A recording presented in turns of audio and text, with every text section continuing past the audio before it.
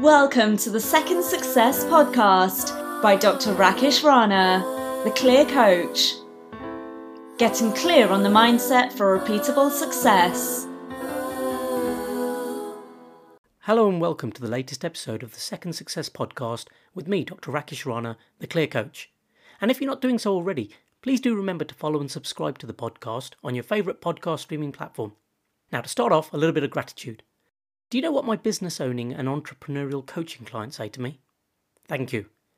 I thank you for supporting them through this difficult year. I thank you for being there to talk to. I thank you for challenging them not to give up. I thank you for helping them to think deeper, to be more creative and be more innovative. I thank you for encouraging them to understand the importance of balancing life. And I thank you for believing in them and continuously coaching them to succeed. I've been overwhelmed, I guess, with the amount of thanks I have been receiving, and it validates what I do in terms of my coaching, and I'm very grateful. And I must say thank you to all of them for being so committed in their coaching journeys with me, especially during what has been a very challenging year. And straight on to today's guest, my good friend Johnny Palick. Johnny's the founder and CEO of the international branding and marketing firm Mantra Media and luxury retail brand Atelier Japan.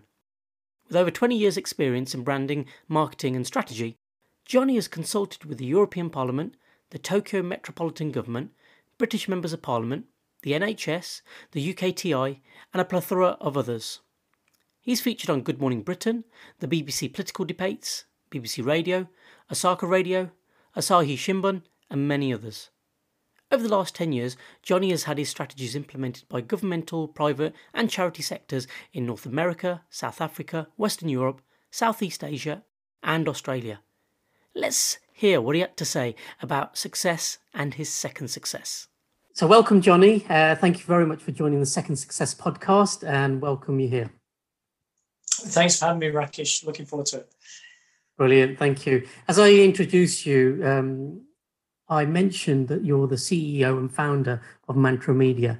And for me, your success is synonymous with Mantra Media. And it's been hugely successful, especially during lockdown, where a lot of businesses seem to have suffered. So, before we go into it all, I'd love for you to tell everybody what Mantra Media is and what is it that you do? Mantra Media is a global branding and communications firm based between the UK and Japan, but we operate also in North America, South Africa, Western Europe, Southeast Asia, and Australia. And we deliver everything from governmental level, national, international communication pieces and campaigns, all the way down to working with SMEs and consultants. We deliver things like 2017, we changed the face of mentorship in British schools. We did a national campaign to diversify mentorship. In 2018, we created the most engaged online community for veterans worldwide. Earlier this year, we worked with Together Women on a national campaign to create visibility around some of the trappings and abuse that can happen in certain communities. We do a lot of really big impact stuff that is aimed at really changing people's lives and creating positive impact in the world. Alongside helping businesses grow and scale, which we've helped many businesses do very quickly over the last nearly 6 years now. And I guess this is why I have an affinity towards you, is being the businessman that you are. You're probably one of the most humble people I know. However, it's that giving back. It's the social element to it. And I know a lot of companies started doing that and looking at the wider picture, bigger picture of what we offer as value rather than just about making money. And I remember us having this conversation when we had the first lockdown towards the end of March, beginning of April, just to see how things were going. And we talked about actually for a company right now, rather than worrying about too much of earning, but more about looking after your clients and making sure they're okay. And I remember first and foremost, that was what you were doing. And it really impressed me back then as well. So I've got to give you kudos for that. Thank you. It means a lot. It's living our values and living our purpose. Yeah, and exactly. It's, and the thing is, it's not rocket science to me. You give back to society, you make a difference in the world. It helps people's lives.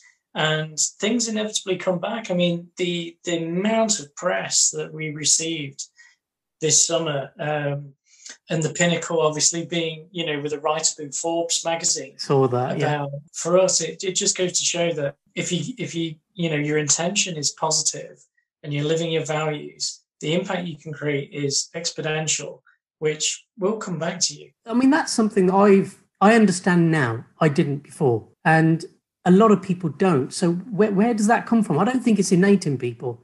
I mean, you say it just makes sense. And yes, it does make sense once you realize it. Where does that realization come from? And how did it happen with you? So I think it comes from my upbringing. So I grew up in a very difficult area with lots and lots of challenges that have been documented in lots of radio and television interviews and newspapers and things. And I think struggling with challenges of systemic and abuse in different ways, and being ostracized based on class. Being a working class kid growing up on a council estate in a school that was predominantly middle class I was obviously treated very differently. Obviously, was treated very differently. So there was this inbuilt sense of injustice that I had just from being a kid. I knew that all the 80s cartoons were all about justice, and you had He-Man and She-Ra, all that kind of stuff. And it was all about treating each other equally and not judging each other and trying to help one another. In my real life, I noticed that I was treated differently for things that just weren't important. Having a foreign last name, growing up on a council estate. There were various things that unfortunately impacted the way I was treated by people. And I think for me, that cemented this drive of, well, actually, everyone should be treated in the way they engage with the world rather than where they come from. So I think this idea of just treating people with respect and trying to create something good in the world comes from adversity. Yeah, I was going to say, was it do unto others as you do unto yourself? I don't know what the saying is now. Is it a religious saying from the Bible? I'm not sure, but it's true. I also say that, treat others as you would be expected to treat yourself, expect to be treated as well. So, and that isn't just in life, but in business as well. It's, you treat people well, like you said, it comes around. And it's definitely been my experience is, I've offered out value, especially with prospective clients or people that I would be interested in coaching, giving out value, whether it's sharing material, sharing knowledge, giving them some of my time. And sure enough, if they haven't become a client, they've definitely referred me because of that relationship we've been able to build purely out of value, because that's what I enjoy doing, without the first and foremost intention of earning money, more about creating a relationship. And for me, that's been important. However, I'm going to take you back. So we've touched upon your upbringing, and I've mentioned, to me, the success of Mantra Media is synonymous with you. However, what was your first success? There was lots of things that I was very, very driven as a kid because I didn't want to be, I know what it's like to grow up, with lots of challenges. So for me, it was about trying to create a reality for myself where I didn't have to suffer the challenges that I had. And if I ever chose to have children, it would also be, I don't want them to face the challenges that I faced growing up. So there were lots of achievements that I had as a kid. I remember when I was 13, I was the youngest ever person to get their IGT, their initial glider training courses. And then I did my advanced. So I became a glider pilot. Oh, wow. At the age of 13. At the age of 13. Wow. Yeah. Amazing. And that was because I studied diligently and I worked really hard. I mean, from the age of about 12, I had like 3 different paper rounds. Any money I made, I went into achieving something. Okay. So I was in the Air Cadets, and there were lots of things that I did that just, I was always, top of my class for aircraft recognition, top of my class for training. Johnny, where did that drive come from, though, to achieve? Is it because of maybe what you were having to go through as a kid, being in the school you're at? Was this an outlet for you? What was it? I think the drive was at first definitely desperation rather than inspiration. I think I wanted to, so look, not to go too much into my upbringing, but me and my siblings were never given kind of an at-home education about, how do you manage finances, how do you engage with the world, how do you, so things like office jobs and things like that were so alien to me. I didn't know these things existed until I was much older, and but there was this real drive that I would do whatever it takes to achieve. And it was only until I went to university that I started to realize that not everything is a fight, that you don't have to fight your way to get anywhere. It was pure endurance. I mean, just to give you an example, when I was 14, there was an award I got through my training with the RAF, and it was the award for outstanding endeavour. And they said it was a new award, and they had to give it me because I was relentless in the amount of energy I put into things. Wow. And it was just, I would never give up. I mentioned this to one of my guests on the podcast. The one theme I've seen with interviewing people who've achieved success and not gone on to achieve other successes, they've fallen into two categories, because I always ask them what's driven them, what's been the driver, and I find that it's been two things. Either it's been sports, they've been good and they've been driven to achieve at sports, or it's been necessity. Yeah. There's been need to not get out of the world that they're in, but to prove themselves and to go on and achieve them. And when they're doing it, to do the best possible. Because, without going into too much psychology and unraveling it, but the psychology of wanting to show to others that you are better, or you can be as good as other people, and you're not what other people are making you out to be. So, no, it's really interesting, and really, for me, it's very interesting and to know that and understand that as well. So, having become a glider pilot and getting these awards and achievements, going to university, what did you do when you graduated? So, from the age of, there's a couple of things there. From the age of about, it was when I was 10 actually. When I was 10 years old, I had my first business. And my first business was in the evenings and the weekend, I wrote like a weekly newsletter at school. And I would sell it in the playground, not for very much, but I would sell it each issue for a playground in the playground. And it was quite so I'd always had this kind of entrepreneurial spark. And when I was 16, 17, I used to import guitars from Japan and America. So at the time I was working in retail, and I saved up what money I had to buy guitars from abroad, play the exchange rate, and be able to sell them for double what I bought them for. And this continued for a few years before I went to university. So, and I taught guitar because as you know, I was touring as a jazz musician for a few years. And I just kind of put everything into creating a lifestyle. So when I went to university, I was always working like 3 or 4 jobs. I constantly worked. And part of that is, the only person that was going to be able to pay for my university is myself. So I worked incredibly hard throughout that. So as soon as I came out of university, I'd already had a background in online marketing. I'd already created huge communities for bands and musicians through MySpace. So 21 years ago now, I'd helped people kind of like socialites and people in the fashion industry and things like that get huge online followings, creating community development through MySpace.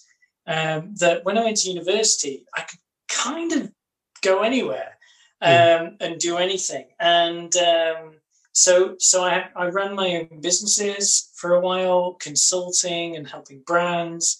And then I worked on some kind of big projects. I worked with quite a few agencies. So at the time, there were a lot of agencies starting to crop up, digital agencies across the country. And but they didn't really know social media. They knew web development or CRM or da-da. They had no idea how to use social media or how to use PPC when that started to become a thing. So a lot of that time was consulting and working with lots of different people to build brands and businesses online, which was really novel at the time. And back then as well, there was no real infrastructure within the British ecosystem to facilitate entrepreneurship. Okay. So I was kind of left to my own devices to try and build these businesses. And I had some fantastic successes and helped a few brands and bands, get to places. And then it kind of went from there. I hadn't realised that you'd toured as a jazz musician. So that was the one little surprise in there for me. That's quite impressive, actually. That started from the age of, so when I was, I think I must have been about 10 or 11 years old. Okay. And I was at middle school. There was a music teacher called Mr. Porter, who unfortunately passed away before I could thank him years later. I picked up a guitar and I started to play it, and there was no lag time. I picked up this guitar and I just started to play. It wasn't that I needed lessons or anything. I could just play the damn thing, and it was weird. And every break time, I started kind of negating my friends and just playing guitar. And I loved it. And one day it was the 6-week holiday, and I was like, I really want to play guitar. And he said, look, I want you to take it home. When you take it home, so I just played it, throughout the holidays, and then came to bring it back, and he said, keep it. and he was such a kind teacher, but he gave me my first guitar. And at the age of 13, I did my first gig. I played with a band, and then I ended up being in the county show band and various jazz groups. And I was completely self-taught, which, was crazy, because I remember the head of the music department seeing me just play on this electric when I'd gone to upper school. And he said, I need you you should join the high school jazz band and swing band, all these different musicians with years of experience and tuition and all the rest of it. And I remember stood there with this sheet music in front of me. Never, couldn't read music. And then he'd go 1 and a 2 and a, and it's quick, it's a huge, like fast-paced jazz song. And I was sat there and I was like, playing this guitar. And fortunately, I had a good ear, so I could hear where the music was going and knew where to make the sounds on the guitar to kind of predict where these chord progressions were moving to. And I was watching the bass player as well, watching where he was going to move his fingers, and kind of kept up for a while. And then there were some solo pieces, and it was just notation, just manuscript. Okay. And I was like, oh no. And then I realized I needed to learn how to sight read. So I taught myself how to sight read at the age of 14, 15. And then we started touring as a swing band. And then my own band started to do really well. I was hired for gigs around the country, ended up touring Europe. I played the Blue Note Jazz Tour across Poland. And I had my huge online following in Japan and Eastern Europe. It was crazy. It was written up in newspapers and music magazines. I always knew you played guitar. I know you're a bit of a musician. We've talked about it before. I didn't realise it was this extent. So I'll be sending my kids your way at some point, I think. It was a career. When I was 18, I was could say spotted or cited by Jamiroquai's vocal coach, who guy called Ray Shell, who wanted to sign us to a certain record company. And then we I went from record company to record company. And most of them had terrible, and I had some really crazy experiences Mm-hmm. to discuss at another time. But then decided, the music industry wasn't really for me. Just you talking about this, it's showing me that you've got a lot more successes to talk about than I first imagined. So no, that's brilliant. But tell me one thing though. I mean, I suppose this is the topic of the podcast. Having encapsulated all that, done all of that, all that experience, like you said, you've learned some lessons along the way. Good stuff, bad stuff. What would you say are the 3 key mental attributes that you've taken from all of that experience that you are now applying into Mantra Media? Passion is key. You have to be passionate about what you're doing. Sometimes you have to do some stuff you don't want to do. I'm not administration minded. That's kind of not my thing. But because I'm a creative at heart, I think you need passion and you need purpose. You need to find purpose in what you do. The two are they're completely connected. So I think you have to live your purpose. And I feel my purpose is to create positive impact on the world by developing communications that move society forward. That comes from living your values. Following your purpose is about, I'm doing what I'm built to do. Okay. And passion either comes before or after that, or alongside it. And I think the third key is resilience. And it's turned into a bit of a buzzword now, but at Mantra, it's been one of our key values from day one is resilience, because we knew that we would come up to a lot of barriers. A lot of people still don't understand our business because we communicate at a very kind of high level. A lot, we're perceived to be a luxury brand. And whilst our aesthetics could be aligned to being, very, very luxury focused, actually we work and support everyone. And we do, huge amounts in the third sector and governmental sectors as well as the private sector, knowing that some people just wouldn't get it, or some people wouldn't understand that a lot of our stuff is relationship focused. Yeah. So we turn prospects away. And even throughout lockdown, there's been certain businesses that wanted to work with us, and we just said no. And we said no because the way they operate didn't meet our values. And in my field, in marketing, that's really, really rare. Yeah, it's important though, isn't it? I mean, I'm very similar, and this is something I learned. I remember when I got into coaching, it was a case of, it's a business, so you'll think you'll take anybody. However, it's after having, some of the bad experiences with the clients that you realise that don't really fit in with you. And they were not expensive mistakes, but you realise actually that was a bit of a waste of time. And it's made me learn that actually I've got to be very careful with who I pick. And there has been times I've had to turn away clients, paying clients, and either send them to another coach that they may be better suited to, or possibly down a therapy line. But yeah, I can understand that. Values are important. And I guess that comes with experience. Yeah, it does. It does. I mean, it depends how introspective you are. I mean, I've been fundamentally introspective from being a child. I have memories of being a child and having thoughts about my own existence. And which is really bizarre. But the more introspective you are and self-aware, the more you kind of know what you need, and also what you need to do to get what you need. And it's got to be in your values. I mean, we're both relationship focused rather than transaction focused in the way that we operate. And you have to do that because, I mean, you've had an incredible amount of success in your career.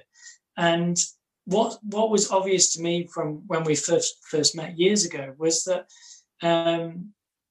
that we were the same in our way of, actually, I need a relationship with you rather than just a transaction, because that's what gives me purpose and fulfillment and is aligned to our values. Of course, and that's it. And I think that's why, first and foremost, I see people as people rather than businesses or opportunities. And this is the strange thing. It's like I've learned more about you today in terms of like work and business, because essentially we don't really talk work or shop, do we, when we meet? No, we don't. But that's the good thing, I suppose. And I think, and even some of my closest friends, we don't talk about work, or we don't talk about, I couldn't even tell you what they do day to day, a lot of my close friends, because it's not important. It's the relationship side that's more important, I think.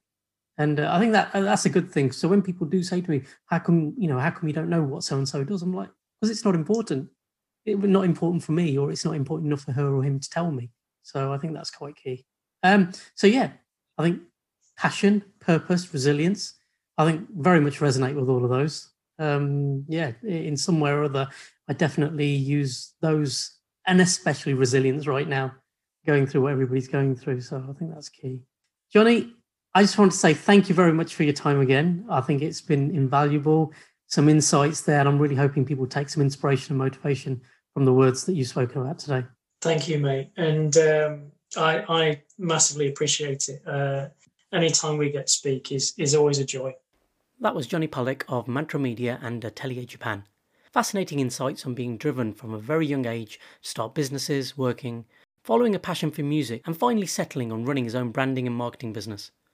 Johnny spoke with so much passion about his music. Makes me think that it's something that he should have pursued further, maybe. I think many of us do that, don't we?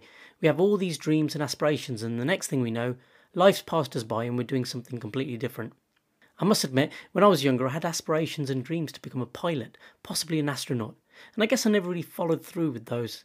And I look back and I think, why not? I think I made excuses. I was too short, my eyesight wasn't very good, and different expectations from my parents. I guess I could say that maybe the environment wasn't supportive of me heading down the direction that I wanted to go. Thinking back, I used to love astronomy. I remember reading Stephen Hawking's A Brief History of Time as a young teenager and being fascinated by the nature of our universe. Sometimes I do think when I look up at the stars and the moon, what might have been. I remember that I seriously considered doing a degree in astrophysics, but then decided against it for some reason. I'm sitting here just wondering what could have been. And I haven't done that in a while. I guess when you speak with somebody like Johnny with so much passion and purpose, I think it takes you back and makes you reflect on what could have been. Thankfully, I know my passion and my purpose is my coaching right now. However, I do still think about astronomy and flying with a great fondness. And it is as a life coach I help so many people realise their own purpose, taking them back to their youth and making them remember what it is that they used to enjoy and had a passion for. And if this is something that might interest you, please do reach out to me. You can contact me through my website on www.theclearcoach.com, where I offer a complimentary coaching call for you to figure out what it is that you want to do. Considering Johnny was a part of a jazz band, I only thought it appropriate to finish off today's podcast with a scene from the movie Whiplash. In this scene, towards the end of the movie, the former conductor Fletcher is talking to Andrew about not settling for mediocrity and how one needs to be wary of accepting praise that might actually not be too good for you. It's about being pushed to succeed and to not be discouraged to achieve your success. Truth is, I don't think people understood what it was I was doing at Schaefer. I wasn't there to conduct. Any fucking moron can wave his arms and keep people in tempo. I was there to push people beyond what's expected of them. I believe that is an absolute necessity. Otherwise, we're depriving the world of the next Louis Armstrong, the next Charlie Parker. I told you that story about how Charlie Parker became Charlie Parker, right? Yeah, Joe Jones threw a cymbal at his head. Exactly. Parker's a young kid, pretty good on the sax, gets up to play at a cutting session, and he fucks it up. And Jones nearly decapitates him for it. And he's laughed off stage. Cries himself to sleep that night, but the next morning, what does he do? He practices. And he practices and he practices with one goal in mind, never to be laughed at again. And a year later, he goes back to the Reno, and he steps up on that stage and he plays the best motherfucking solo the world has ever heard. So imagine if Jones had just said, well, that's okay, Charlie. That was all right. Good job. And Charlie thinks to himself, well, shit, I did do a pretty good job. End of story. No bird. That to me is an absolute tragedy. But that's just what the world wants now. People wonder why jazz is dying.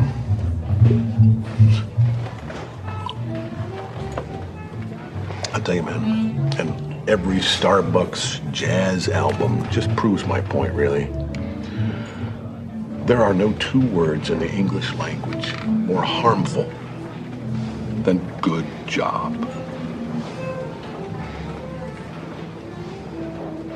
But is there a line?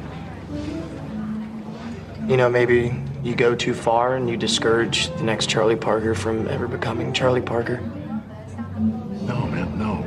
Because the next Charlie Parker would never be discouraged. Yeah. Thank you for listening to the Second Success Podcast. I'm Dr. Rakesh Rana, the Clear Coach.